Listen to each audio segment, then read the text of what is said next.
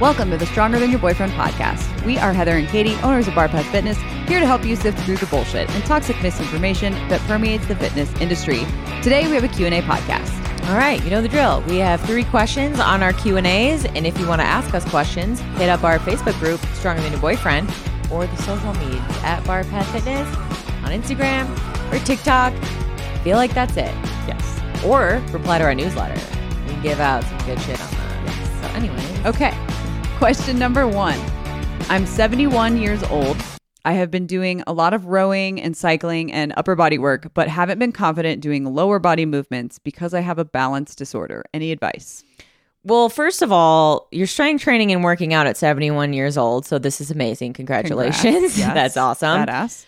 I would need to know, or we would need to know, what the balance disorder is. I don't necessarily know of any balance disorders off the top of my head, but first and foremost, I would highly recommend hiring an experienced personal trainer. They will be able to progress the lower body movements with you at the appropriate level and speed. And with that, you'll probably want to start with mostly bilateral movements so you can gain that general proprioception while you're moving your body up and down or back and forth when you're doing the lower body movements is generally what I'm talking about here, right? So you can start with movements like bodyweight squats, bodyweight hinges, and once you feel strong and stable there, you can start to add some load to them. But eventually, you're going to want to add in that unilateral work, and it's going to be important for you but also we would want you to do it safely, right? So I just feel like this is very delicate because, again, I don't know what this balance disorder is, and we don't want you to hurt yourself. Mm-hmm. So please work with a coach if you have the means to.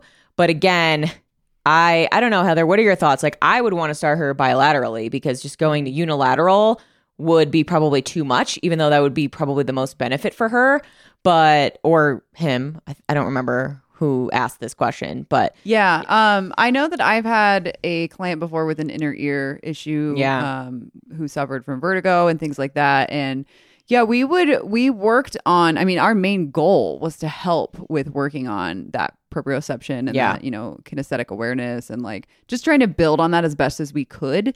But yeah, it was a lot of spotting. And so like I would spot during especially single leg stuff. So yeah, if you're alone, yeah, I like the idea of bilateral, or you're just, holding on to something. Yeah. Right? Like I was going to say, when you start to add in the unilateral work for the lower body, you're going to have to use a lot of hand assistance. Mm-hmm. And, as you're slowly adding in movements like split squats and lunges, and over time, you can make it your goal to do these movements without hand assistance, right? So you may even need to do these unilateral type of movements at a reduced range of motion too, just depending on how severe your instability and lack of balance is. Yeah. And one thing you can do while you're training lower body, you can do the bilateral movements and you can load the lower body so you're still stimulating the muscles there. But also, as you're doing that, you can add in movements like just standing on one leg, or you're staggering your stance and just trying to move your body in space. So maybe you're reaching to the right, reaching to the left, and maybe you're on one foot, or maybe you're staggering your stance so it's a little bit more unstable. So again, it's just depending on how severe the balance disorder is and where you feel like you can safely start, right?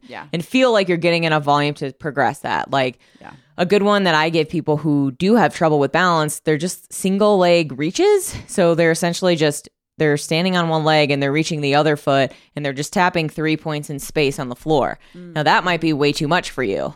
Or you could do this while you're holding on to something. Yeah. So it just, again, kind of depends. That's why I would definitely recommend working with a coach. But, this would be a case where I would say you're going to want to work with a trainer if at all possible, because it will definitely get you the safest and best results. An inexperienced trainer. But also, I feel like there's probably some PT you could do for this too. Yeah. So maybe even OT, occupational therapy. Yeah. Too, yeah. And they'll be able to give the movements that you're doing to your personal trainer so they can progress them, but also make sure that you're doing them when you meet with them as well. Because usually when you go to physical therapy or occupational therapy, you're probably going once a week. Then they give you like a printout of all the exercises that they want you to do on your own. But sometimes that's hard for people. So if you're also working in conjunction with a trainer, they'll keep those movements in for you. But then once it's been a few weeks and you're getting pretty good at them, they can progress those movements for you in your training as they're working with your physical or occupational therapist. So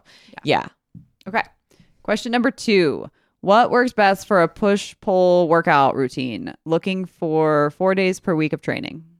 Okay. So this is kind of a fun question. You can structure it a couple of different ways. So I like the 2 upper body days and the 2 lower body days, or the 2 upper body and 2 lower body workouts, I should say. So you're doing one way you could do it is you're doing an upper body push day or in an upper body pull day, and then you're doing a lower body push day and a lower body pull day, right? So with the upper body push day, you're doing movements like bench press, overhead press, push-ups, dips, triceps work, etc. Upper body pull day, you're doing your pull-ups, your barbell rows, your single arm rows, lateral raises, bicep work, etc. And lower body push, these are movements like your squats, your lunges, your split squats. Lower body pull, you're doing deadlifts and its variations. And Heather, I was going to ask you, what would you consider hip thrust to be? I feel like it's a push. Yeah, it's a push. Yeah, but I feel like people put this in on, like most times they put... On a pull day? Yeah, on a pull day. Why would that be? It's definitely a push. Because it's working your posterior chain, but I think of it as a push. Yeah, you're pushing it in. You're pushing your feet into the floor as you're... Pushing your hips up. Pushing your hips up. It's just a funny thing to think about. But yeah, I feel like people think of the hip thrust as a pull, maybe because they think you're like a hinge. Yeah, they think you're like pulling the weight up with your hips, but it's really not that. Mm-hmm. To do the hip thrust most effectively, you have to think about pushing your feet hard into the floor, which will kind of thrust your hips up, which yeah. But anywho, okay, another way you can structure it is doing 4 full body workouts and doing 2 full body push days and 2 full body pull days. Oh, yeah. So basically, you kind of just combine what I said above. So if you're doing a full body for your push days, maybe one push day is like squats, lunges, bench press, overhead press, etc. And then you're doing the other variations I talked about on your second day, right? So then for the pull days, you're doing deadlifts, rows, pull-ups, etc. And then again, changing up the variations for these on the second day of your pull routine. So yeah, it's just kind of, you can structure this as you like, but also make sure if you're doing this yourself, if you're writing your own programming, you're not just doing movements that you like to do. So this is where, again, I would say hire a coach who can program this effectively for you. But that's just an idea of how you can structure a 4-day split. I mean, you can really do it however you want. Like some of my clients, I do, if they want 4 days of workouts, I'll do 3 full body workouts, all kinds of movements. We're doing pushing and pulling in the full body workouts. But then the 4th day is more like a mobility focused day. So now I'm watching them move, and for their mobility days, I'm programming work for the areas that need the most work for them. So, programming to build up their weaknesses, and it's a little lower volume and intensity that day, but they're still doing something because they wanted that 4th day, which is always good to get more mobility in. So, but again, for the client, it's like they want to do something that day. So that's just a good way to do it too. So yeah, you can really do it however you want. I think it also depends on like what days you're training. That's right? true too. So yeah. like, let's say you're training, 4 days in a row. That's going to look way different than if you're training Monday, Wednesday, Friday, Saturday, or whatever. That's a good point, because if you only have Monday through Thursday to work out, which some people do. Yeah, you probably want to alternate. So you probably want to do a lower body workout, an upper body workout, lower, upper. Yep. But if you have like the perfect structure, I would say go for the 3 full body days, Monday, Wednesday, Friday, and then you're doing the mobility day on Saturday.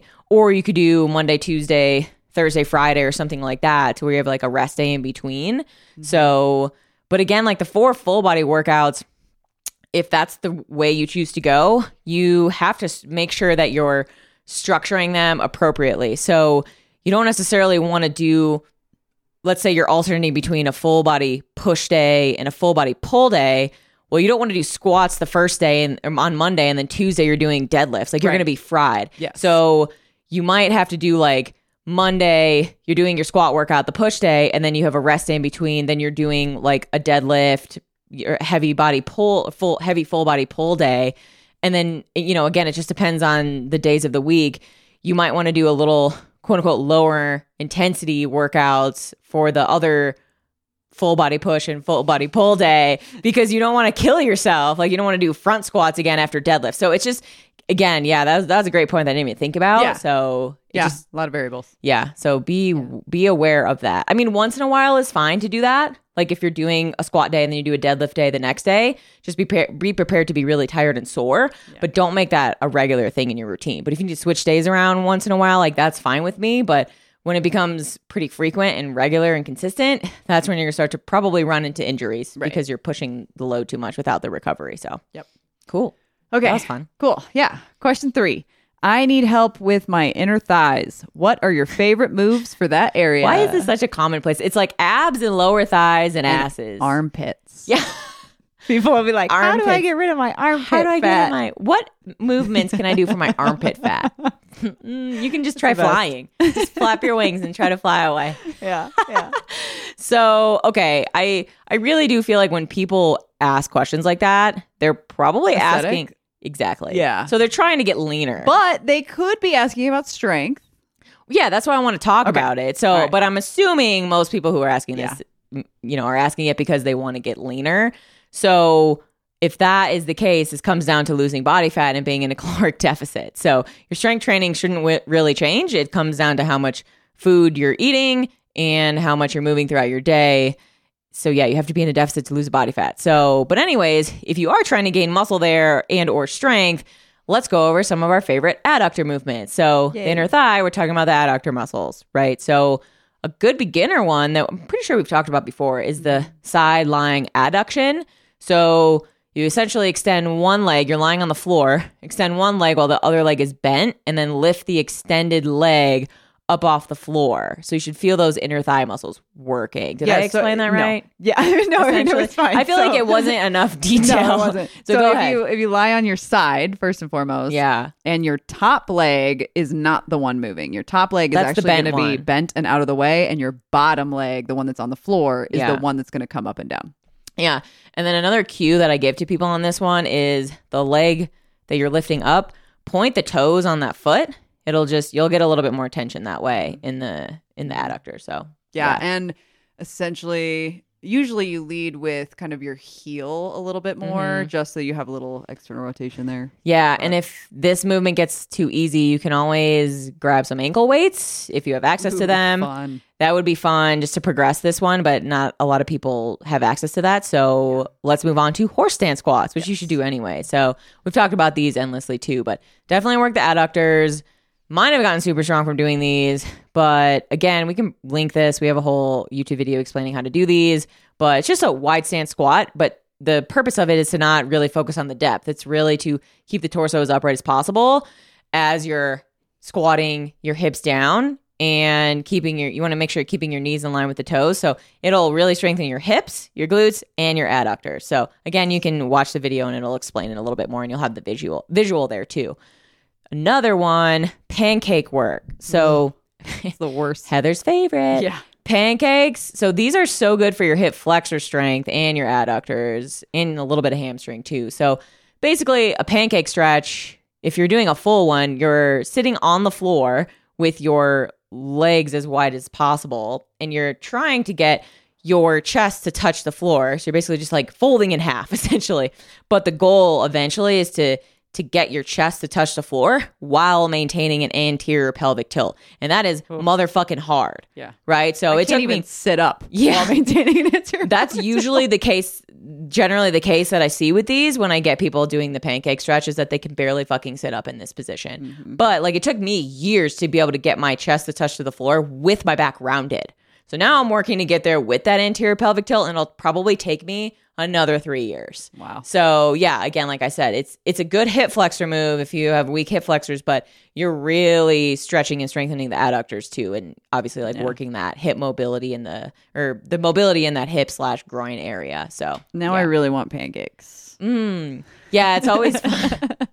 Like I do pancake stretch and I want pancakes after I do them. So, So okay, the next move is called a Copenhagen plank. Well, that's a mouthful. Copenhagen plank. And we've talked about these before too. And this is similar to a side plank, if you've ever been on the floor and done a side plank. But the difference is, while you're in said side plank, you're going to take your top leg and you're actually going to put it on an elevated surface like a bench. And you're going to let your bottom leg, you're going to pull it off the floor and hold it up, right? And so you're using your top leg only to hold up your body, and your hips come off the floor into a side plank with your top foot elevated. And so you're going to use your inner thigh quite a bit, and obviously your obliques and your core.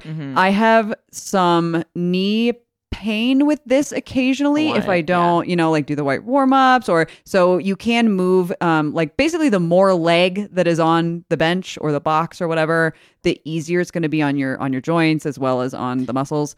So if you want to like make it harder, you can just have like your ankle on the box. That's really hard. If you want to make it easier, you can have basically your whole lower leg on a box. I think that you definitely have to be careful with this one. I would say this is more an intermediate move. Because it requires a lot of strength there, because if you don't have a lot of strength in the, basically like a base of strength in the adductors, you're going to be putting a lot of stress on the knee. So, and I've had I've had a lot of clients do that. And again, you can always make it easier, like Heather said, but also maybe let's work on the knee issue too. It's like working those two things in conjunction. Because I can do these and I do these, but I have to work on my knees at the same time, like when I have these in my programs. I have to really pay attention to these are so hard. They're really hard. They're awesome. I rarely do. I should do them more because they're really hard for me. They're really hard. But yeah. Cool. Okay, and then the last one, obviously, you can use the seated adduction machine. Ooh, fun. Love this one. If you want more volume or load. The only thing I think about with this is it's just going like like that in and out. Yes, so silly. It is. Yeah, and this is fine. I use this as an accessory sometimes.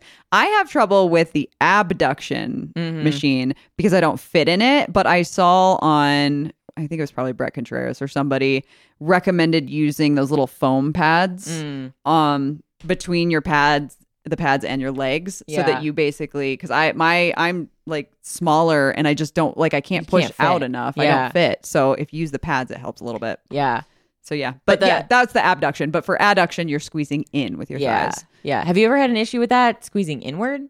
I feel like you wouldn't. No, because you can move your legs. No, because that only goes in as far as it goes, and then it goes out pretty far. So I wouldn't make this like the cornerstone of your adductor training, but I think it could be good, like a good warm up before like your squats or something like that. You could do the adduction and abduction just to warm up the glutes and the groin-ish area. But also, again, it could just be like a accessory, like a finisher. Finisher. Like your adductors are super tired and you just want to get a little bit more volume in there. So, but also it's we shit on machines, but they're not terrible. They're great for if you have an injury. So maybe you do have you're suffering through a knee injury right now or hamstring injury or something, and you can't do that much. This could be a good way to get some work in there too. They're also just great in general to have in your program, like near the end of your workout, right? Like I think our main thing is like, we want to focus on the compound movements, especially in the beginning of the workout when you have the most energy, because they're going to take the most away from you and the most energy to do. But then near the end, you can use machines. But if you only have a certain amount of time, focus on the compound. And also, like, this is again for someone who's wanting to strengthen their adductor area. Like, if you feel good, generally well balanced, like you're getting, I would probably throw in like a horse stance squat or something for like mobility / work there, but you don't have to add in the machine work for that. Right. Like, save your volume for other things, because again, like, you can't just add in a ton of volume and expect to get more results. Like, if you're adding in volume somewhere, you have to take it away from somewhere. So just be mindful of that too. But again, if that's your main focus right now, is building your adductors, then that's a good machine to add in without killing your body for a little bit more volume. So cool. Sweet. All right. Those are our fun questions. Yeah. Cool. Well, if you have questions, we read a lot of these word for word. Sometimes sure do. We summarize, but recently we've been reading a lot word for word because we're getting a lot more in our Facebook group. Yes. So jump into that, Stronger Than Your Boyfriend on Facebook. Yeah. And if you like this podcast, please share it with all of your friends. All of them. And rate and review this podcast to help our little small business get seen. And it's a cool last name. Don't deny it. And also, I think this will drop in June. Yeah. Let's just hope it does, because our program Stronger is 50% off this month for Pride Month. So that's another way you can support our small little business. All right. Okay. Peace out, fam. Yep.